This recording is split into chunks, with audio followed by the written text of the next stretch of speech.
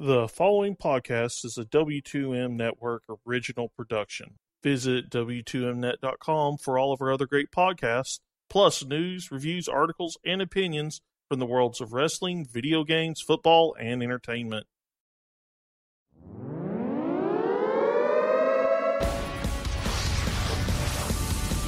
Wrestling to the Max, Smackdown Review.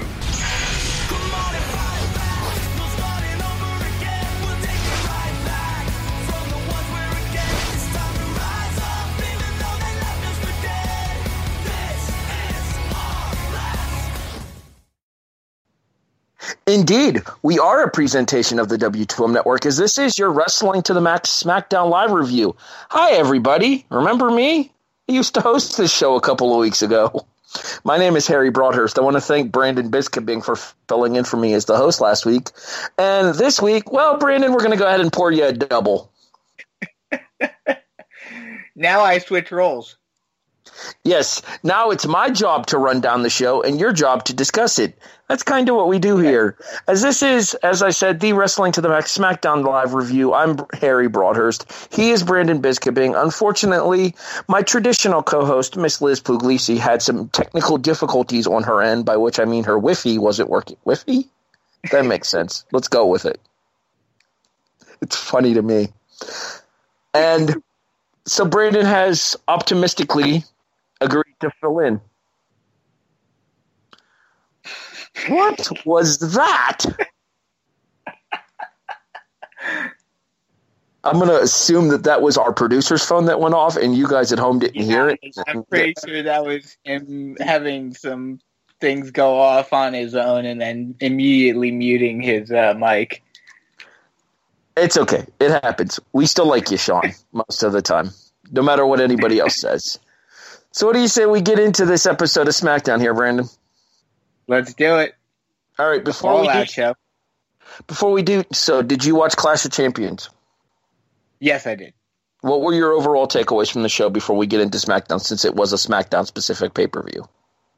I mean, it was a pretty good show. Obviously, the biggest surprise and the biggest shock of the night was Dolph Ziggler winning the U.S. Championship, which we'll get into later on with this. And if what it seems like is happening, then it's just a giant middle finger to Baron Corbin again. But we'll get to that when we get to it. But beyond that, I mean, everything seemed to go pretty much as everyone expected it to. Nothing really too over the top. The one thing that I was surprised that we did not hear huge roars of, oh my God, they actually did it throughout the Smart community is that Daniel Bryan, while it wasn't a full bump, he did kind of take a bump with Kevin Owens pushing him into Shane McMahon. So I was surprised that there wasn't this huge of, oh my God, he's cleared, huzzah! But, you know. I popped for the huzzah. But beyond that, I mean, it was a good pay-per-view. I certainly liked it. But nothing, over the top amazing happened. You know what I kind of come to realize as we've been doing more and more of these shows here, and specifically after SmackDown exclusive pay-per-views? For some odd reason, the pay-per-views are adequate, whereas traditionally the episodes of SmackDown where they have the big shows are much better than their pay-per-views. I don't know if it's that they don't know how to extend to 3 hours without watering down the show, or if it's a case of the booking at the pay-per-views hurting the show. I actually thought Sunday night's pay-per-view was a little bit of a disappointment, in my opinion. The women's lumberjack match was garbage. The tag team match between Nakamura and Orton against Zayn and Owens was the Shane and Daniel Bryan show, which completely took away from the talent in the ring. Jinder Mahal. We knew that was going to happen going into it, so it's not like that was something that was surprising. No, and I don't disagree with that. But at the same time, still, when you have, because I did the review, I did the typed review, the typed preview for the W2M Net preview of the show, the written article on the show, and I actually said that it's 3 of the best on SmackDown, and when Orton's motivated, 4 of the best on SmackDown, and yet they put them in a situation where their talents weren't able to shine through because the storytelling overtook the talent in the match. But, I mean, that's going to happen in some matches. I mean, going back to basically any special guest referee match, you're going to have that where the storytelling is going to overtake the match quality. Scale of 1 to 10, what would you give the show? I'd give it I'll give it a 7.5. There were some, it wasn't a bad pay-per-view. You got the whole, you got basically what you were expecting with the Shane and Daniel match, with the KO and Sammy versus Orton and Nakamura match. You got the nice surprise of Ziggler winning. That was a good, solid match, and you got that big surprise of Ziggler winning, which no one expected. And then beyond that, the rest of the matches, like you said, the lumberjack match was mediocre at best. But you kind of expected, with it being a lumberjack match, that they were going to overshadow what was going on in the ring. So you didn't expect anything super crazy there. The AJ versus Jinder match was what you would have expected, and hopefully this is the end of it, and they move on to something else with AJ. And then beyond that, it was basically just every match with the exception of the triple threat for the U.S. title went the way you expected it to. All right, so we spent a lot of our time talking about, before we get into SmackDown here, just real quick, I forgot to give my score. I actually had it closer to about a 5.5, maybe 6. I thought that for a card that had a lot of potential on paper, it underdelivered, in my opinion. And we'll go ahead and get into more specific examples of that tonight on SmackDown as well, because I feel like there were a couple of things that bled over from Clash of Champions into SmackDown tonight that kind of caused SmackDown to underperform as well. So let's go ahead and get into the show. And you'll notice that we spent most of the time talking about Clash of Champions, focusing on one specific match, that being KO and Sammy against Orton and Shinsuke. And sure enough, Daniel Bryan opens the show for SmackDown this week, and he comes out and he talks about the show that he has planned for us tonight before he's interrupted by Shane McMahon. Shane McMahon comes out, and then they discuss what happened in the tag team match there, and Shane openly admits the reasoning for his hesitation on his 3 count, which, while as a babyface you may kind of think that it's weird that he would do so, from a logical standpoint, it kind of makes sense that he would think about all of the times that Kevin and Sammy have screwed him, screwed his family, screwed the show that he's working for, and he wanted to stick it to them. In my opinion, well, it makes sense. It makes sense for on a babyface level that he would explain it. A heel would not explain themselves.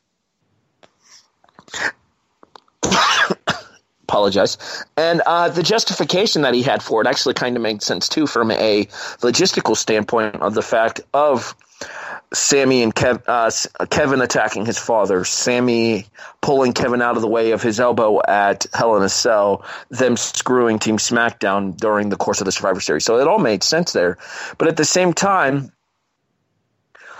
Bryan was excellent in this promo, I thought, because he brought up the fact that Shane is going to turn into his father, or even scarier, and he didn't specifically say this, turn into his sister, because he mentioned something along the lines of the Authority there.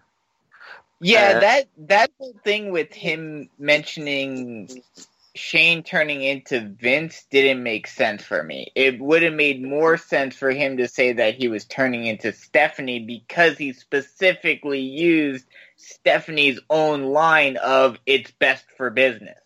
Right.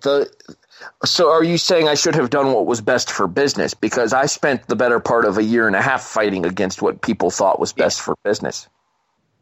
Exactly. So, yeah, I was waiting for the Stephanie comparison there as well, but apparently Stephanie's this super huge baby face now that she's announced the Women's Royal, and don't get me started on that. Oh, we're going to talk about this later, trust me. Anyway, back to the segment itself here. Bryan outright tells him that if that's how it's going to be on SmackDown, then if Shane McMahon wants to fire anybody, he should fire Bryan. I said Brandon because of my co-host. I'm special. He should fire Bryan. Shane then wishes Bryan luck on the show and exits the ring. Shane, you're there for the show too, buddy. Why are you wishing him luck since it's your show as well? Regardless, I guess that was basically him just saying, washing his I'm not going to fire you, but it was basically him saying, I'm not going to fire you, but I'm not going to have any part in what you're going to do now. So basically he was washing his hands of the situation. Exactly. I'd like to believe that that's true, but history with Shane has told us that it's not, so we'll see what happens going forward. Overall, what did you think of the segment to start the show? I mean, I like the segment. This is what you would expect. I like the whole, while, like I said before, the comparison would have been much better to compare him to Stephanie over Vince, because he was using very much Stephanie type language in his promo. But overall, it's good. It's a good promo. It's continuing that whole conflict both within Shane and between Daniel and Shane, where Shane is kind of starting to go down this darker path, even though he's going up. He's doing this against heels. So it'll be interesting to see how they go about it moving forward. Yeah, I don't feel like necessarily this was the start of a heel turn for either of them, but I feel like it's something that could eventually lead to a heel turn for one of them. I mean, I think if anything, we're gonna either get, because like the thing about this one is that, and it was kind of funny last week talking about it, and I mentioned it on the review last week. This is one of those feuds, and maybe it's because I'm a huge Sammy and KO fan and Daniel Bryan fan, but like, it's not very distinctive face-heel. You can pick your side pretty much on this one, and I don't think anyone, maybe on a traditionalist level, because Bryan is siding with KO and Sammy more so, while not distinctively, he is definitely more balanced and fair than Shane is right now. But like, if anyone's gonna turn at all, it would be Daniel, I guess. But it was kind of funny last week, like Byron Saxton, like trying to insinuate that Daniel's gonna do something against, do something for Kevin and Sammy when there was no indication of that to begin with, and it was kind of making Byron look like an idiot. And in fairness, Byron does a good enough job of that on his own. Well, yes, but like, and maybe this is, maybe this is just a much more distinctive example of it, but maybe this is the problem that WWE is having with their faces and heels, where the faces are just being complete idiots.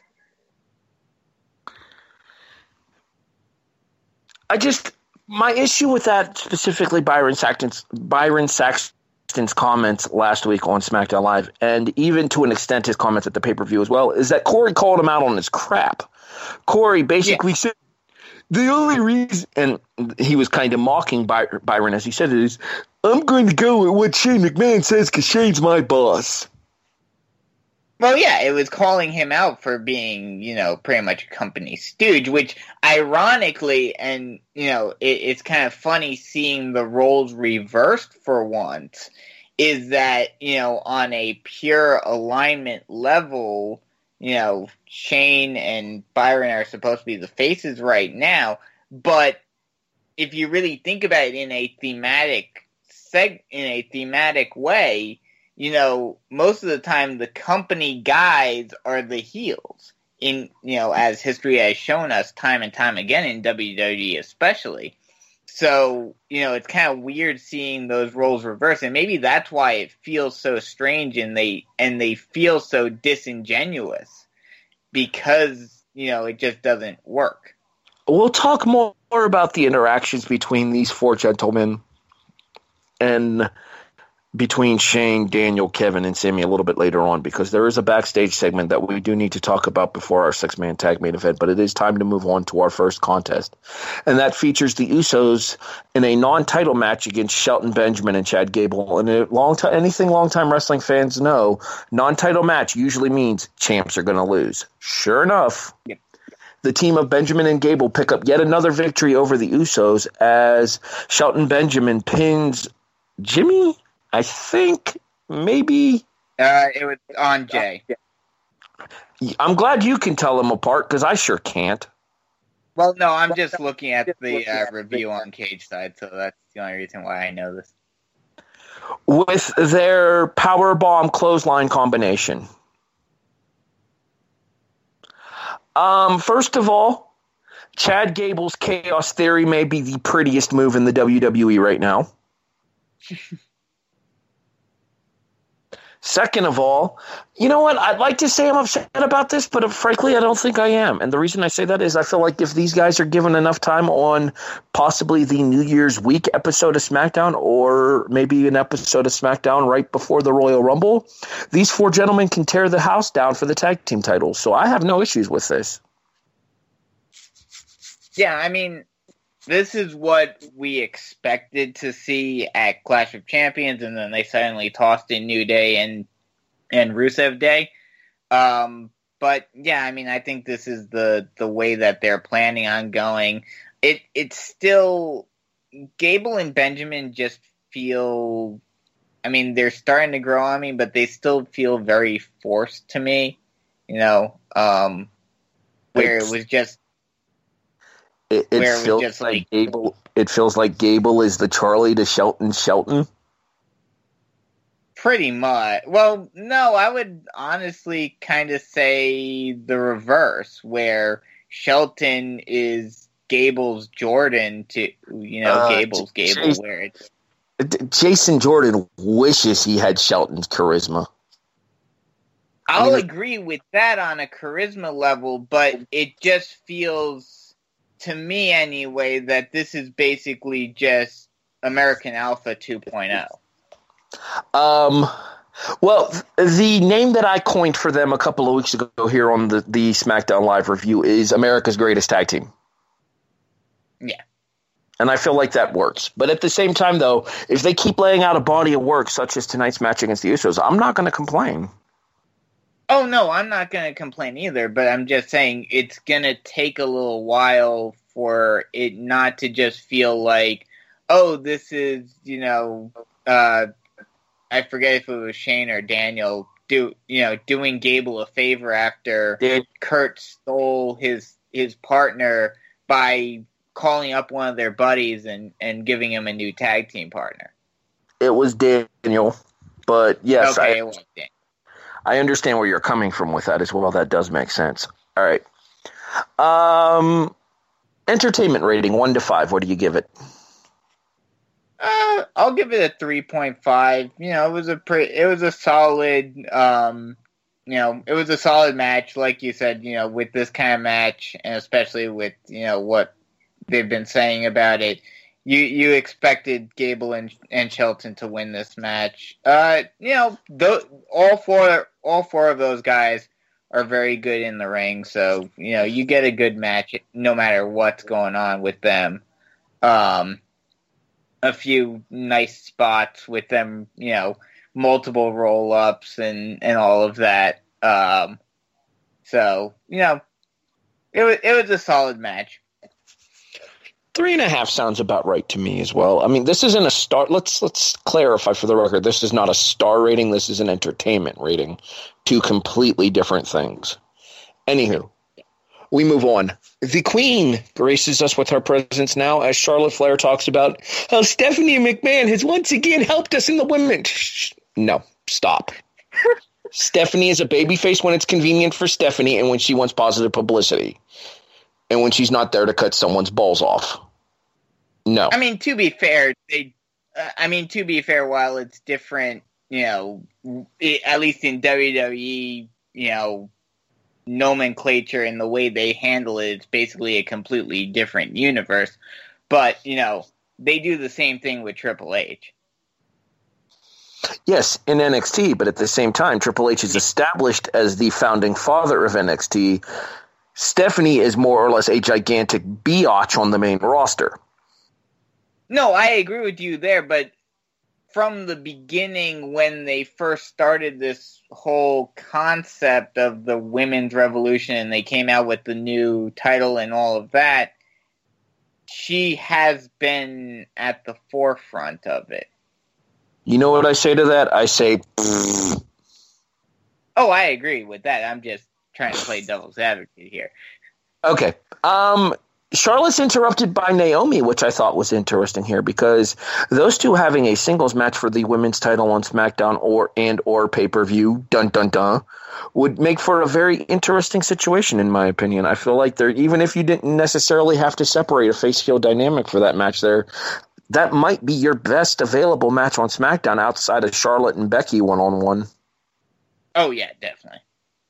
And this is not to take anything away from Ruby Riott, because I feel like Ruby Riott will eventually develop into a place where she's in that position where she's able to hang with the bigger names in the SmackDown Live women's division, but she's not quite there yet.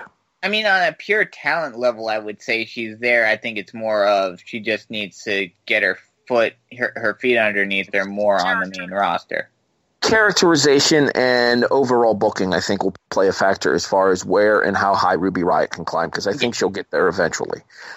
All right, speaking of Ruby Riott, the Riott Squad interrupts the love fest between Charlotte and Naomi, where they were talking about facing each other for the belt at Mania. And Naomi calls them chicken heads, which I'm going to go ahead and let you use Urban Dictionary to look up. Needless to say, somebody's getting fired in the PG era. It turns into a 2-on-2 tag match after the commercial break. Seriously? Chicken heads? That got cleared? Really? Okay. Moving on, we come back and we see that it is Sarah Logan and Ruby Riott representing the Riott Squad. And Charlotte and Naomi win. In about 3 minutes. Shown. Why? Someone give me one good reason why. Go ahead, I'm waiting. I'm trying to figure out one, but I mean, I guess the only thing I can think of is because they're trying to push this whole thing with the Women's Royal Rumble, and they wanted one of the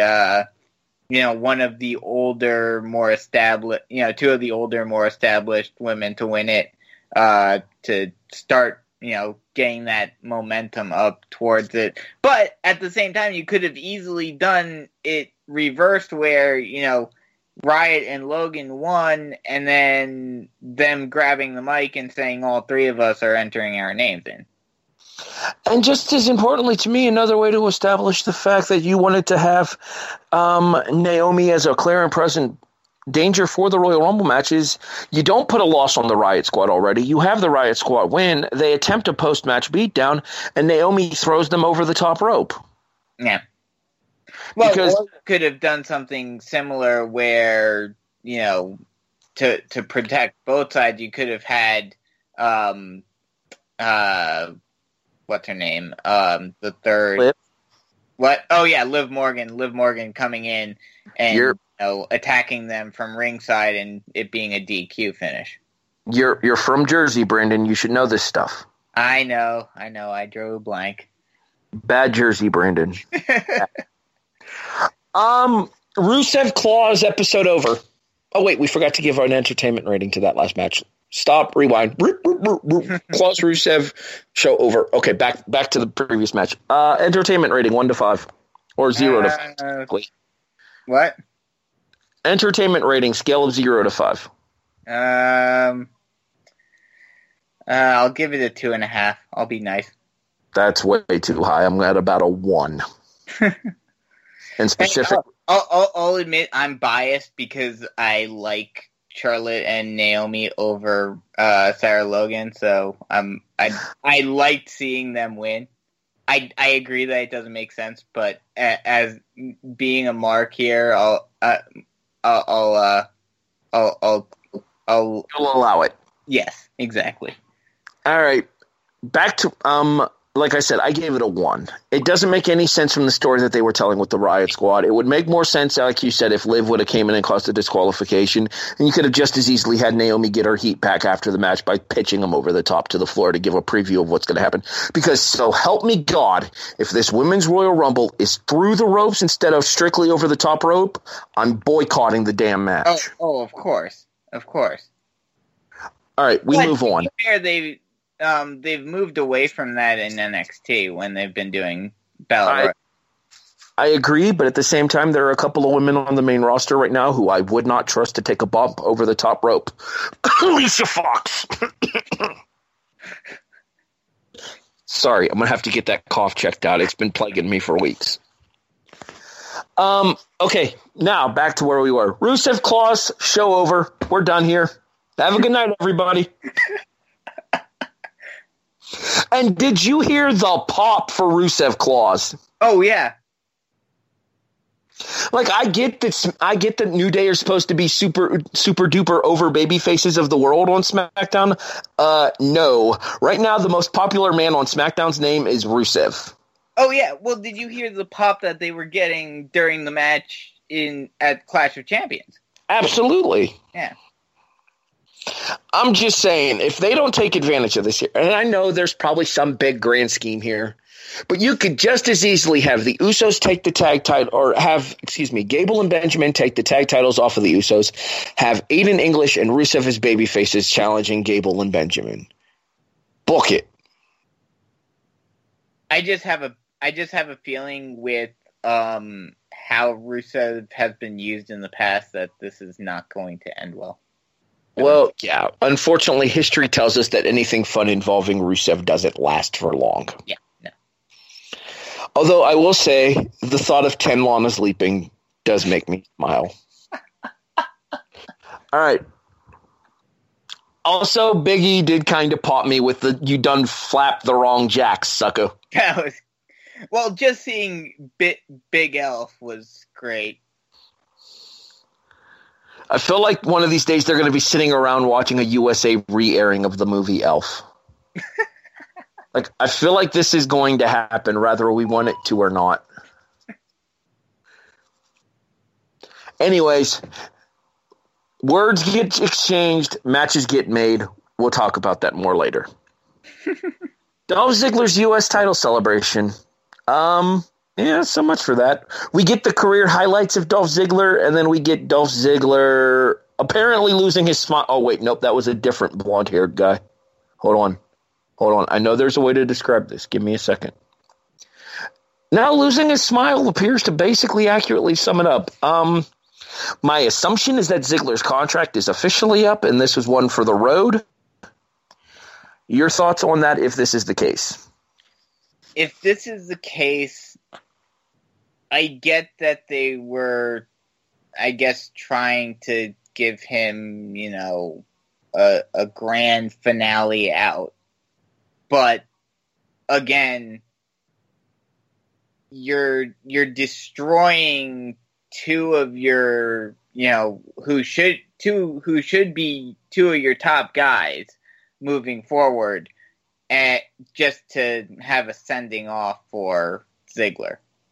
I mean, if that is the case, they could have at least done something where, Corbin attacks him or something and then comes out and grabs his title back afterward. Or you could have done something more with this where it's not just, a farewell to Ziggler and then, nothing. And now we've got the U.S. title up in the air. It doesn't make sense in the long term. Do you think this is the end for Dolph Ziggler, or do you think this is part of some bigger play down the road? I mean, I'm hoping that it's part of a bigger play down the road, but just with the way they were handling it, with them showing all of his highlights and all of this, I mean, granted, I haven't seen any rumors saying that that his contract was up or anything, and that, he was considering not signing, re-signing again. But I wouldn't be surprised either way. Let's just put it that way. We'll have to end up seeing where this goes when it comes to Ziggler, because obviously there are other lines to explore with him, and there are other lines to explore with the U.S. title here. Obviously, we're probably going to have to wait for SmackDown next week, and whether or not I'm here to review that, whether or not Brandon's here to review that, is kind of all speculatory. Stay tuned for more updates. That's all I can say in that regard. In the back, Daniel Bryan's on the phone with somebody, because apparently he's turning more and more into Kurt Angle every week on this show, when Sami and Kevin Owens arrive with a bottle of champagne to thank him for their part in helping screw Orton with Sami Zayn's pinfall victory via quick count on Orton with a roll-up. Bryan calls them delusional and threatens to fire them. Okay, so this is where I said we were going to kind of touch on this a little bit later here. I still feel like this was kind of a red herring, though. I still feel like we're eventually going to see Bryan kind of somewhat aligned with Owens and Zayn, especially if Shane McMahon's vendetta against them continues. Yeah, I think this is, Bryan, I think the theme here is going to be that Bryan does not like them by any stretch of the imagination based on how they're acting. He does not like how they're acting and their, their cockiness and all of that. But he's of the mentality, it's a lot. I feel like this is a lot like the AJ versus Cena feud, where it's WWE versus Indies, and Daniel, because he knows what they've been through and all of that he's going to align himself more with him than a McMahon that he feels is getting too power hungry and is becoming like his sister, and he's having flashbacks of, what Stephanie did and Stephanie and Triple H did to him back in 2013. So I think that's where this is kind of going, where Bryan isn't really going to be aligned with them per se. It's basically more of like, I won't even really say the enemy of my enemy is my friend, because, he's not going to be enemies with Shane, but he's gonna want to protect KO and Sami from, him thinking that Shane is getting too power hungry. See, I think it will come down to a case of the enemy of my enemy is my friend, though. I feel like, specifically, it's going to come down to the point where it's eventually going to turn even more physical between Bryan and Shane, and that to maybe an extent of possibly having Bryan pick a guy and Shane pick a guy, and then them fighting over control of SmackDown down the road. Well, that is if Bryan doesn't get cleared. If he does get cleared, that they could actually do it themselves. But if not, I could totally see them doing that as well. Yeah, I've kind of given up on the Bryan getting cleared pipe dream. Well, like I said, I was shocked that we didn't get a ton of, people saying, "Oh my God, is he cleared?" after the bump on at Clash of Champions.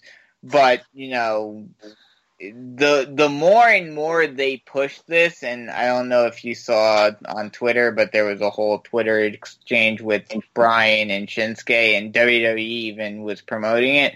So, like, I think there's something going on here that I think it's much less of a pipe dream now than it ever was before.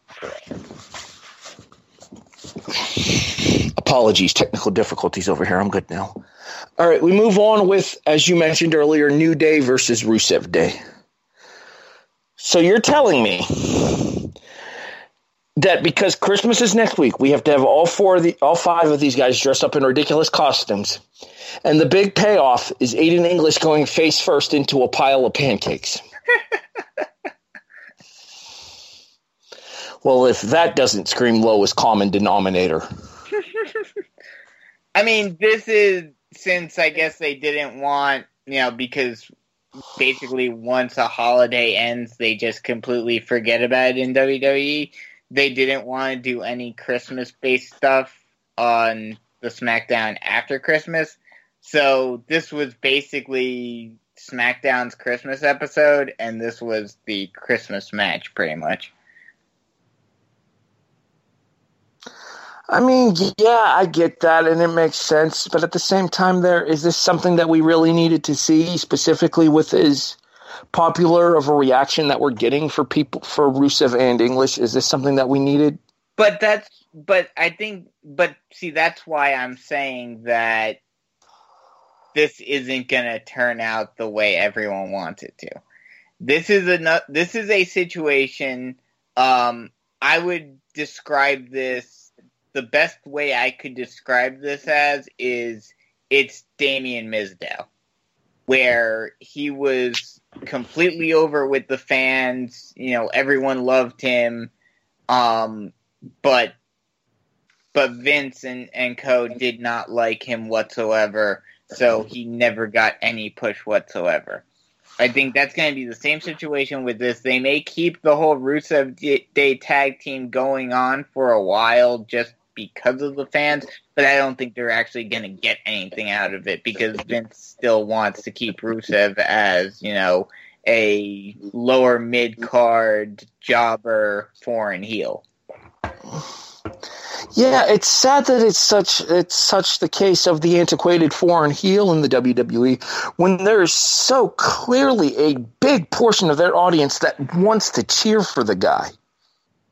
Oh, I agree with that, but I'm just telling you how it's going to go. All right. Match entertainment value, scale of 0 to 5. I know you didn't like it, but I like the corny stuff at times. I'll give it a 3. It was decent. It wasn't great. It was your prototypical Halloween edition. It wasn't a gimmick match, but they did some gimmicky stuff on it, and it was fun. I don't want to sound like that Christmas Grinch, the old fuddy-duddy here. Maybe it's because my hopes and my expectations for Rusev and English as a tag team are so much higher than this. You need to lower those expectations, dude.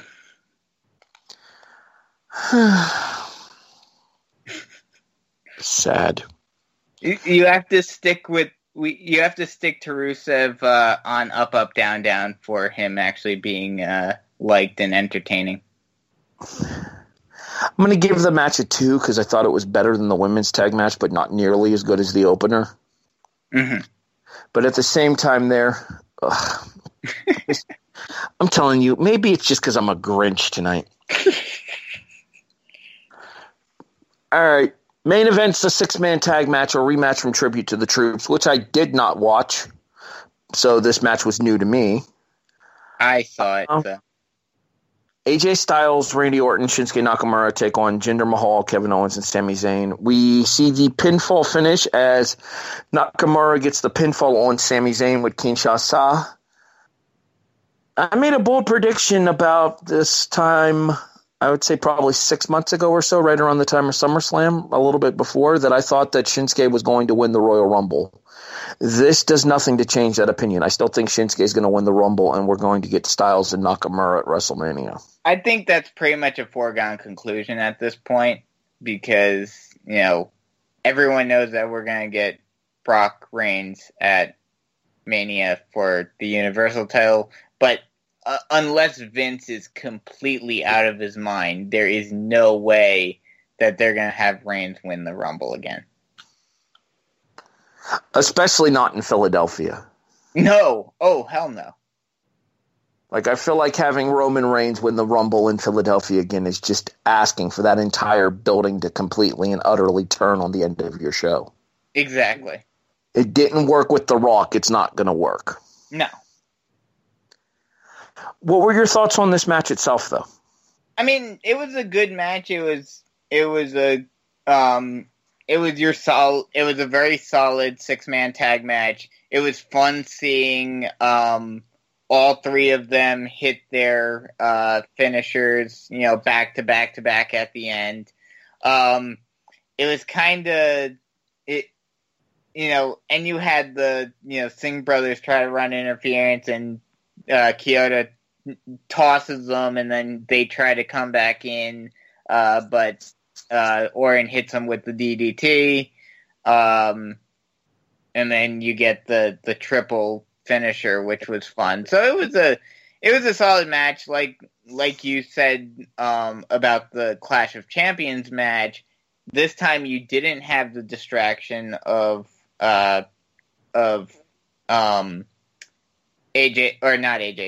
Shane and Daniel in the ring. So you had five of your top workers and then Jinder Mahal in the same ring together. So, it was a good, solid match, as you would expect with these guys. See, I would actually give Jinder credit. I thought he stepped his game up tremendously at Clash of Champions. I really enjoyed the match that he had with Styles at Clash of Champions, and I feel he is definitely getting better. But he's not a main event level talent, but he's a solid mid card guy now. Yes. Which is significantly more than could have been said about him at this time last year. Well, yeah, of course, but at the same time, no one at this point last year, if like you had said at this point last year that Jinder Mahal would suddenly win a 6-pack challenge and become world heavyweight champion, I would laugh my ass off at you. That's a fair assessment here. As long as they took to fade out on SmackDown there, were you kind of waiting for Orton to RKO Styles? Somewhat, but on the flip side, I was honestly, because that would then lead to, expectations of Orton versus Styles. I was honestly expecting maybe some sort of stare down or at least something between Styles and Nakamura. Maybe it's a little premature because, they're probably saving that for Mania, but it's gonna be very interesting to see who Styles' challenger is gonna be because, Orton, I feel like he should be out of the title picture for a while. You've got Sammy and KO with their whole stuff with Shane still.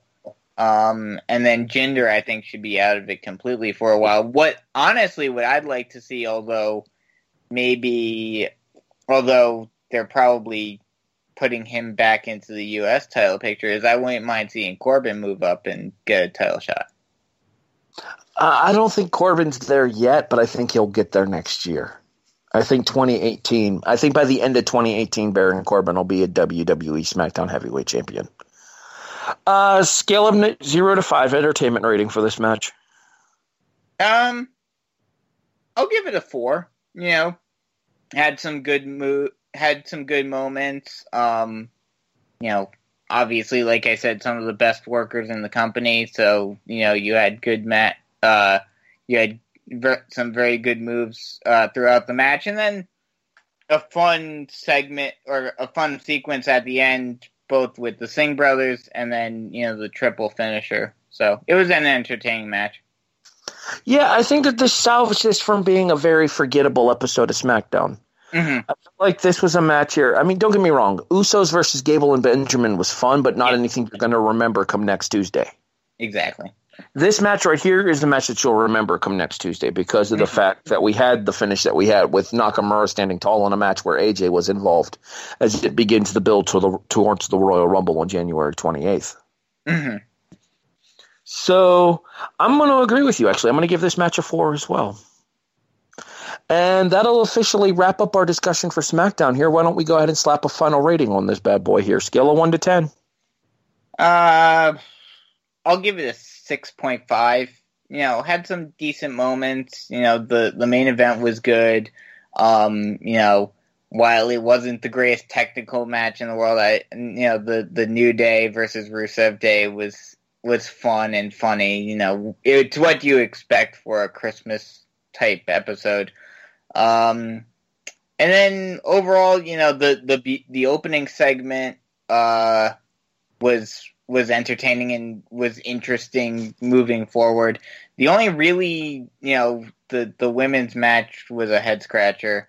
The only really like downside, but hopefully, unless he is indeed gone, and then who knows what will happen. The only really head scratcher moment was the whole Dolph Ziggler thing, but you know, we'll see. We'll see what happens there. You know, over the next couple of days, and if we don't get any news on him throughout the week, we'll have to wait until next week to find out what's going on with that.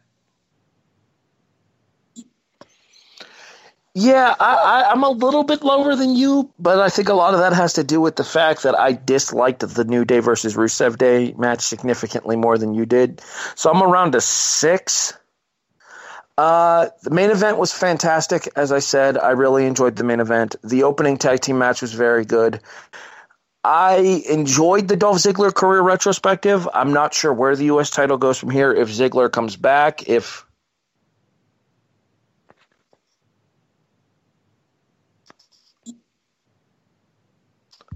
Sorry, again, plagued by technical difficulties over here. If Ziggler comes back, if they do some kind of tournaments, bruh. Mm-hmm. Or if they end up going back to Rude and Corbin for the U.S. title situation there. Yeah. So I'll be curious to see where they go with that. But at the same time, I kind of enjoyed the Dolph Ziggler career retrospective if this is the end for Ziggler, because I feel like he's one of the more underrated talents they've had in the company over the course of the last decade-ish. I mean, I liked it on that level as well because, you know, it brought back a lot of memories. It was weird hearing his old theme and seeing how he looked back in 2011. It was weird hearing the name AJ Lee mentioned on television as well. Oh, I didn't notice that one. He said with AJ and Big E. Oh. And then they actually said Alberto Del Rio's name too, and I was like, what? Well, yeah. Well, that one they probably couldn't avoid because, you know, he did cash in on him. So that one was kind of unavoidable. Well, not to mention it was Del Rio losing too, so I'm sure they were upset. So that was kind of a middle finger to Del Rio anyway. Yeah, stuff it, Patron. Anywho. So that's going to wrap it up for us here. If you want more information on anything related to the W2M network, by all means, feel free to join us online at W2Mnet.com. Hey, Brandon. Yeah? We got a 205 Live review to do still here, but guess what? They can hear us tomorrow night here on the W2M network as well, can't they? Uh-huh, yes they can, for the kickoff. Myself, Brandon Biskabing, Eric Watkins, and maybe Stephen we don't know on a week-to-week basis. Just kidding, Stephen. We love you platonically. So you can check out the kickoff here on the W2M network as well. This has been... Stephen better be there. His whole segment is coming to an end. It is. Although there's big news in regards to that segment, too. We'll just leave it there as a teaser, and we'll go from there. So for Brandon Biskabing, I'm Harry Broadhurst, thanking you for listening to the Wrestling to the Max SmackDown Live review here on the W2M network. We'll see you in a bit for 205 Live.